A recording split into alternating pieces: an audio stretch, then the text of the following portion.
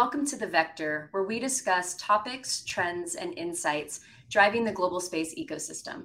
I am your host, Kelly Kiedis Ogborn, Vice President of Space Commerce and Entrepreneurship at Space Foundation, and today I am joined by Meredith Reeves, who is the Technology Transfer Expansion Lead at NASA's Kennedy Space Center within their Technology Transfer Program. Meredith is passionate about helping entrepreneurs realize the full potential of NASA technologies to create real impact outside of NASA's intended use cases. Meredith has a long-standing track record in leadership and service to the community through various roles at NASA, as well as a FEMA volunteer for recovery efforts during Hurricane Katrina. She joined NASA in 2004 and has led teams as a contracting officer, was a new technology representative for the Technology Transfer Program, and now at Kennedy Space Center's Technology Transfer Expansion Program, which really aims at connecting NASA's technologies to entrepreneurs for licensing opportunities. Meredith, thank you so much for joining me today. It's great to be here. Thanks. Absolutely. And I'm really excited about this conversation because I feel like this program within NASA is not often known, although it has such tremendous impact and opportunity for entrepreneurs. And what I find so fascinating about it is that the infrastructure of space and the technologies developed for space really act as this invisible backbone for goods and services utilized every day. And in fact, as you know, a lot of space spinoffs have been so seamlessly integrated into our lives that we often forget that we have NASA to thank for them. And for some of our viewers, I'll just touch on a bit of the dual use technologies that I think are really interesting. One is baby food. So baby food actually contains nutritionally enriched ingredients that were initially devised for NASA. And memory foam, was developed as customized seats for astronauts to help alleviate the pressure and effects of G-force during takeoff and landing. And another one that people generally don't realize is that the Black & Decker Dust Buster. So before it actually came into our lives, it was originally designed as a lunar rock drill. And then subsequently, the company then created a bunch of different domestic battery-powered handheld devices. And so when you start to peel back the onion, you realize that a lot of the initial investment core technology that NASA has really developed has created so many other avenues for growth and opportunity for companies. And I just think it's really fascinating when you realize the origin of it. Yeah, that's really true. And the intent of the development is for space, obviously, and that if we do see potential outside of NASA, we want it to be used to the maximum benefit, just like those things that you mentioned. So a lot of these things that are being developed and even things in the past that were developed that we thought might not be applicable outside of NASA are now becoming more available even because of commercial space applications. Absolutely. So for some of our viewers who may not know much about the Tech Transfer Program and especially what you do, could you tell us a little bit about what it is and how people can utilize it? Of course. Yeah. So Tech Transfer, the program, and it is NASA-wide. I'm at Kennedy Space Center, and every center works on this as well. It supports tech transfer, ensures that the innovations being developed by NASA are broadly available to the public and maximizing the benefit to the nation because it was taxpayer dollars that funded that to begin with, and we do want maximum benefit of that. And the successes from that do show up in the spinoffs, like you said. And so what our office and all the offices across at all the centers do is we work with the inventors and innovators at our centers and understand what they are working on. Sometimes it's years and years of development. Sometimes it's a quick solution that they're working on. In the past, there was a lot of solutions related to the shuttle program. So that's where a lot of things came from at KSC. And more recently, we've got a lot of different kind of R&T development for different kind of ground system solutions. And so when we do understand what they're working on and we can look out to see how that might be beneficial in other applications and industries, then NASA goes through the patent process and getting that patented. And even before that, or even maybe without a patent, we are able to transfer technologies to let other people have access to what that innovation is all about. And so when somebody expresses interest, they can find those different technologies on our website, which you'll see technology.nasa.gov, and explore what they might be able to do, and if they think it's a viable solution for them to be built upon, they can license the technology and then decide, and then move forward with their own development. It's such a wonderful pathway and an avenue for entrepreneurs, because there's a lot of people that want to get into the business of space, but they might not have a core competency to develop a technology from scratch for itself. So being able to actually utilize what's already been developed through the brain trust of NASA, and as you mentioned, like taxpayer dollars that de-risk a lot of the basic science to get something to a point of fruition, and then really just build it up from a business aspect is I think a really good strategy and pathway for people. Is there generally a certain type of archetype of company or entrepreneur that would best be suited for the tech transfer program? So could you walk me through, if somebody just wakes up and is like, I want to see what NASA has to offer, how would they, one, figure out what's there? I know you mentioned the website, but then also understand if they actually have what it takes to develop it. Yeah, that's true. I think it's very broad. I think there's anybody, anywhere from entrepreneurs to very developed businesses that may be looking for solutions. And so also the portfolio is pretty broad as far as the topics. So if you do visit the site, you'll see, I think there's 15 different categories, including communications, medicine, aerospace, materials and coding, sensors, software, robotics. And so if you think about all of those things, plus the many more that I didn't list, that's really across the board things that can be used all over the place, and that might be applicable to things in agriculture. We'll talk a little bit more about those kinds of things. We do a lot of plant science here at KSC for space applications, and so a lot of those things can be transferable. And so I think the customers for these technologies are really anyone, and the technology transfer expansion program within Tech Transfer is really focusing on trying to make sure that entrepreneurs and startups are aware of this patent portfolio and how to access it, and what they can do to get a startup license. What does that process look like? So I'm just thinking of, I guess this is a bit of a two-part question. So one, you mentioned that there's a broad portfolio of the different types of technologies, and I imagine that some might be more mature than others. So if a company came in and went through the process of licensing, what generally is the level of development that's necessary on the back end for them to get it to be a product that they can use? Yeah, good point. I guess that depends what they plan to do with it. And so if somebody does come in and they have an idea that something in the portfolio will help them through the process of licensing, they will have to build that plan and communicate that with NASA before it actually goes through all the process, so that we understand what their intent is on using it. And so, somebody might be getting a technology as their starting point, right? Or you might just be getting a little piece of something like a cell phone camera, right? To go into a cell phone. It's not your final product, it's a piece of it. And so depending on what that development is and how you need it, it could be kind of this is how it is and this is how we're going to use it. Or you might have to do a whole lot to get it to work the way you want it for your own application. Got it. But the license process, I guess, with NASA, they do have to show that business plan and how they plan to commercialize it, what they plan to utilize it for. And then is there a time horizon on the license, or how does that work? I'm not too sure on the time horizons on the licenses. But we can look into that. But there are a few different kinds of licenses, and they all have different kind of timelines for when things should happen and when they need to happen by. And so NASA will do checks back and forth, to see how things are going, and then if there are commercial sales, we want to know about that too. Yeah. What are some of the areas that are available for license that might surprise people?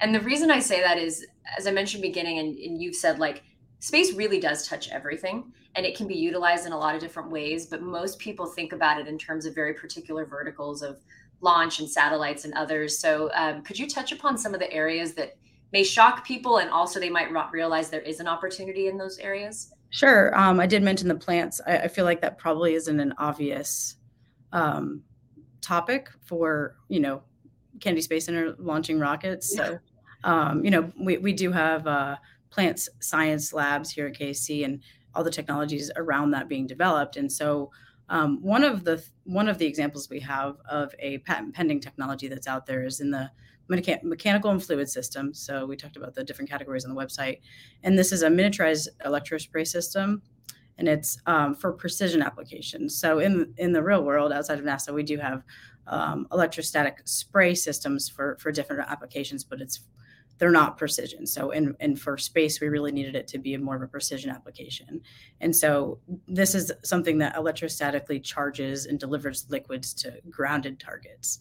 And like I said, those do exist on a bigger scale. This is the kind of like the miniaturized version of that. And so it was developed for in-space aeroponic food production applications. It doesn't use air. It uses a lot less liquid. It's a concentrated mist, so saving on a lot of resources there. It sprays at a much shorter distance, closer to 2 feet. And some of the potential applications outside of NASA could be for like topical medications, antimicrobial coatings. So it was kind of a little bit of a topic, maybe more than a little bit, whenever COVID was happening. Yeah. And so paint and disinfectants, agricultural applications. And so we've had interest in that from people trying to get more of a refined, I guess, process for spraying. That's interesting.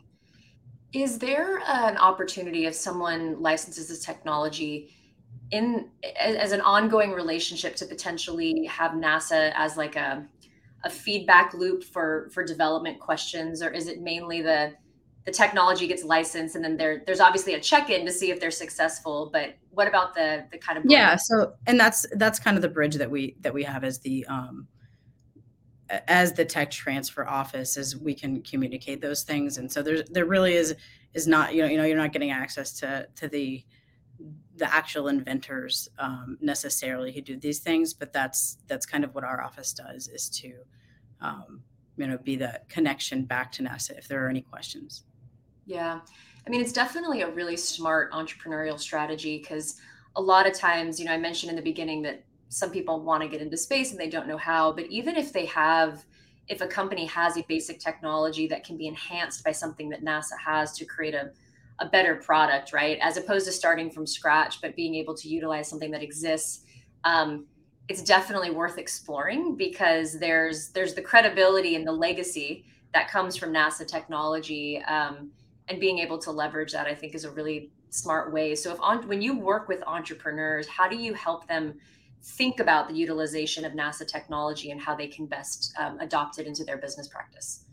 Yeah, and that's a newer thing within NASA to be targeting, some of these things towards entrepreneurs. But I think obviously depending on what industry they're in, but if we're talking space, if people are trying to have a certain solution, then you can match it. So I think it can go, both ways. If you're looking just to start something and you're trying to be interested in a certain area, you can probably go to Portfolio and search around. But I think probably more likely you have a solution in mind and maybe you're looking for enhancements. And so,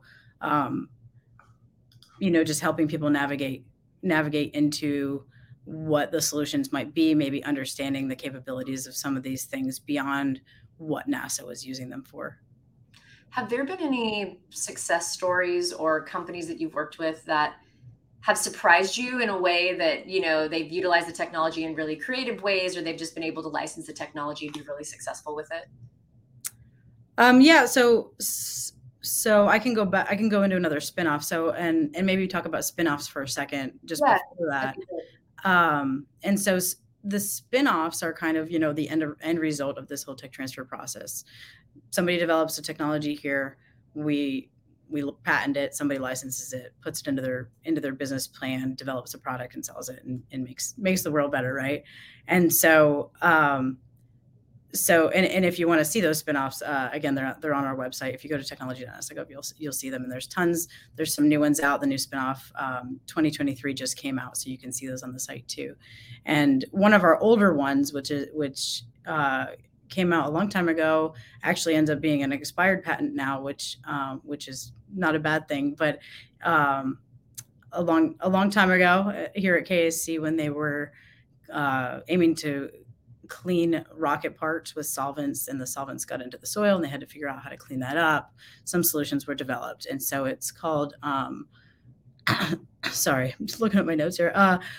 I don't want to forget, it was emulsified zero valent iron. So if you look that up, EZVI is on the website, and you can read about that. But they found a way to clean these contaminants out of the ground, and so that was definitely appealing to people outside of NASA, as cleanup sites were becoming more of a thing, and trying to clean up the ground.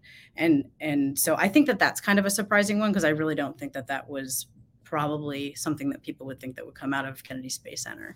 But it's a really good story, and it's an eco-friendly cleanup solution, and it can decontaminate sand and soil, bedrock, and groundwater. It's been used around the world at this point. And one of the early examples of using that was in the early 80s. There was a train derailment in Louisiana, and the toxic chemicals, soaked into the ground. They spent years and years, I think it said 30 or so, trying to use well-known techniques to clean up the ground, but the chemicals still remained, and they couldn't get it to a safe level. And this was actually ended up being their solution all the way up to 2013, when they decided to implement EZVI. That's really cool. Yeah, it's always those interesting solutions. I'm never disappointed by the ingenuity of people to figure out how to use something. I remember years ago when I was talking about different spinoffs, I didn't mention this as an example in the beginning, but I just find that it's fascinating that invisible braces actually came out of NASA's Advanced Ceramics Research Program. And I think that the property in particular was initially used as like an infrared radome detection, and they found that the property was strong enough and clear enough that it could do that. But then from the dental practice, they wanted something that could actually withstand whatever braces need to do, but that you couldn't see. And so it was a very interesting secondary effect to something that initially had no business being in anyone's mouth. Use it as a strategy. So thinking about the end state of a spinoff and where the actual technology IP lies, I guess you could approach it two different ways. So an entrepreneur or just a company could think about an end result of what they eventually want to put into the market, and then go and see if there's a technology as a basic component that could be utilized. Or I guess they could see what's available and then try to think of an end state. Have you seen one strategy being more effective than another? I'm not sure I have specific examples. I do feel like it's probably easier to implement a solution that we have into something that's already being developed. Unless it's kind of like a complete package like the EZVI was, where this was a better developed, like ready to go kind of technology. Like you said, and we've talked about, some of these things are a lot smaller. They might be a component of something that to be added on. But I don't have any specific examples of that. But I tend to believe that it's probably more likely to be implemented into a solution that's already being worked. Yeah. And what does your day-to-day look like working with the community? Like, what kind of companies have you talked to? What kind of individuals? I'm sure there's a lot of excitement and enthusiasm around it, but what does that engagement look like for you? Yeah, good question. So, I've been in this position just over a year, and it has been different trying to get out and get out of the NASA bubble and spread the word about things. It's not something new that NASA's been doing, but kind of getting more into these ecosystems of startups and entrepreneurs, getting involved with organizations across Florida mainly, but also across the country. And so it is exciting. We were at Space Day down in Fort Lauderdale, and that's where we made a lot of great new connections there. And just it's really cool to see what other people are working on, honestly, because we do cool stuff here, but we do get kind of drowned in our own stuff. So it's great to get outside and also understand how our technologies may be used by other people and see them get excited about it. That is actually one of I think the more fun things about the space ecosystem is that it is becoming more and more broad by the day. So while, us in the traditional space industry, we very much work in these silos, it's the excitement and ingenuity and creativity of this next wave that I think is really driving where we're going forward. Just based on your assessment and what you've seen, what gets you the most excited about the future of space? So this can be from a groundswell of new capabilities that you've seen, or things that are coming down the pike from NASA, but what energizes you? Yeah, I mean, there's a lot there, but I do think being more exposed, like to organizations like yours and to people working on like the next stage of space stuff, right? And so we went from, when I started working here, we were still launching shuttle, and so it was very kind of routine. And then there was this vision for commercial space that seemed so out there, at the time when it came out, Mhm. and now we're here. And so it's really, really great to see what people's solutions are, or what do we need for that, right? What do we need to get there, and what are people envisioning um, that like arena to be in the next, however many years. Yeah, I think that's really energized the community, especially with the successful demonstration of Artemis, the Right. launch. You're realizing more and more that the opportunities in low Earth orbit, whether it's a lunar outpost or at the commercial space stations, or even existing on the ISS now, are going to be somewhat near in our lifespan, right? We're no longer talking about 50-year out programs; it's within 5, 10 years, and so I think that the creative process of how to utilize the conditions of space and what technologies are necessary to expand space are really on the forefront of people's minds, and they can approach it from a more practical business place as opposed to just like, Right. oh, we're going to Mars, we're gonna, drill on asteroids, which will happen at some point, but that still Yeah. feels like the things of science fiction novels. Right. And that's where we see a lot of the stuff, right? Is you see a lot of these movies, and now we're like, you watch it and you're like, well, maybe that could happen. Yeah, yeah, Potatoes on Mars might not be that far off. So that is true. I think that going back to your piece about the plant growth, that is one of these areas that is going to be really critical, because once we technologically prove the possibility of going back to the moon and having these outposts, which Artemis wants to do, it's the sustainment of life, both from a living aspect, nutrient aspect, mental health aspect, activity, all of it. The next wave, I think, is going to be really, really fascinating, because it's going to encompass just so much more than we think of the current space industry. yeah, and in some ways I feel like we have so long to go, but time flies, so we'll see. But we're just trying to figure out the best ways to get there most efficiently. Where's the water? What can we do Yeah. with it? We got to be able to live if we're up there. So, NASA's working on a lot of that kind of stuff. Like I said, like trying to find where the water is. So, um, it'll be really interesting to see how far that goes and how quickly it gets there. So you mentioned that each NASA facility has their own tech transfer program. And obviously each NASA center focuses on something slightly different. Um, is the technology on the website then siloed based on what's available at Kennedy versus what's available, or is it more just topical that that entrepreneurs or companies can start there and then go down? Yeah, both. So you can, if you go to the website, you'll see the list of the areas, but you can also search by center. So if something came from Kennedy, or you're just interested in technologies that came out of JSC or whatever center you're looking at, you can filter the website by center or by area. So if you want to just look at materials and coatings, you can go look at materials and coatings. That'll bring up everything across the agency. So the tech transfer program works as an agency program, and we all pretty much function similarly across the agency. So an entrepreneur or a company doesn't necessarily have to be, like, if they want a license from Kennedy, they don't have to be in Florida. Oh, no, no, no. It's yeah. So it's the same license process for the agency. Okay. It'll just be directed to the center that kind of owns that technology. And do you work with international partners, or if there's a foreign company that wants to license? I know there's certain restrictions about how foreign companies can do business with NASA, but is it just open to U.S. citizens, or is it more global? It's more strictly to the United States, but there may be some international, but I admit I'm not sure about that. Yeah, I know there's parameters in terms of a company needing to be 51% U.S. owned, or something of Right. that nature. We do have some foreign viewers, so I just wanted Yeah, to and make. there have been technology. I mean, I know that there's technologies that have been used, Mhm.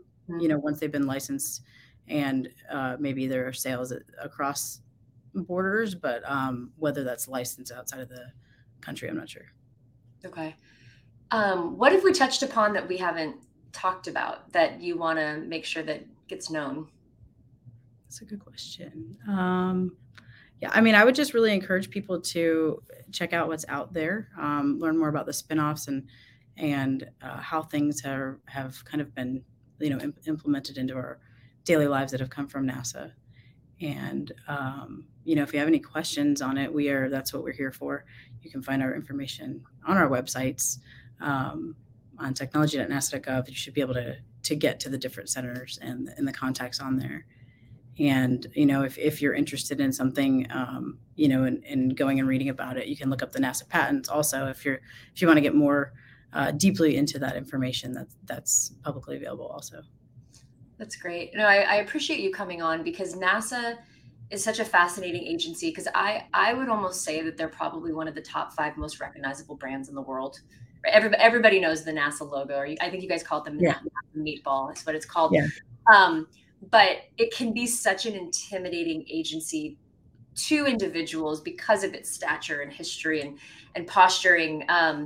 But knowing that this exists as an opportunity to be able to engage with NASA, take a piece of NASA history and legacy, and make it their own, I think is a really illuminating point for a lot of people that never even considered that was an option. Yeah, and we're really trying to get out there as much as we can, to break that, because we realize that may be like kind of a invisible barrier there, but we're trying to get out even at locally, just seeing who's out there looking for business opportunities, putting our information and brochures out there, talking to people wherever we can, even local libraries and things. So it's not hard to break through. You gotta find us, and we're small, so within NASA Tech Transfer, but we're trying to be more well known, being connected through organizations like yours. Yeah, no, you're doing a good job. I mean, definitely being out in the community, and it carries weight when NASA shows up to an event. So thank you for coming to Yeah. today. But also, I know for the participants, they were really excited to have your presence and understand, the possibilities. And I think it's also a great point too, because it offers it's not just inspirational, but it's aspirational, because for a lot of young folks that might not have a business yet but want to be entrepreneurs, they can start thinking about this now, and monitor where space is going, and then know that there are entities they can leverage that's already demystified, built the basic science so it's no longer hypothetical, and then take it and run with it for their own business. Yeah, no kidding. And like in that, we were trying to, we're also getting into universities. So through your searches on our site, you might come across something called Technology Transfer University. And so that's a program that we run with universities across the country, and professors will kind of infuse NASA technologies into projects.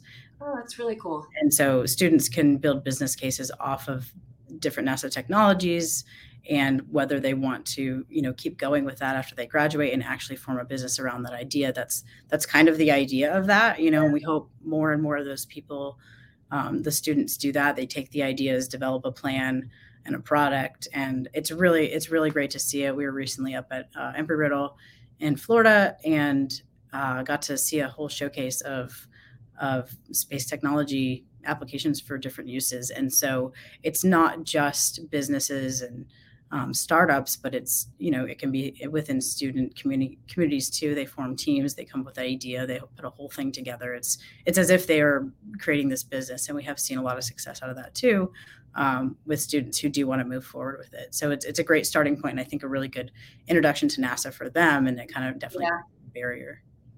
Yeah, well, and to that point, it makes it a lot more practical, because Right. you're not working with something where that technologically isn't possible. It's been proven. Now you just need to figure out what to use, how to use it, and how to utilize it for other use cases. Yeah. Yep. That's really fun. Well, I appreciate you coming on today. Yes. I think it's a lot of really good information, and like I said, people are always thinking about how to better integrate into the space industry, and with NASA in particular. And so we really appreciate your time and attention, and also sharing the website where they can go and find out more information. Yeah, anytime. I hope we can do more. Oh, we will. This is just the beginning. Yeah, because we'll be back in Florida, as I mentioned to you, starting the actual cohorts in Broward County at the end of this month. So we're going to involve you and your team and get you out there to meet the entrepreneurs. Great. We look forward to it. That's wonderful. Well, thank you so much. And for our viewers, thank you so much for listening and participating today. And please stay tuned for future Vector conversations. Have a great day. Thank you.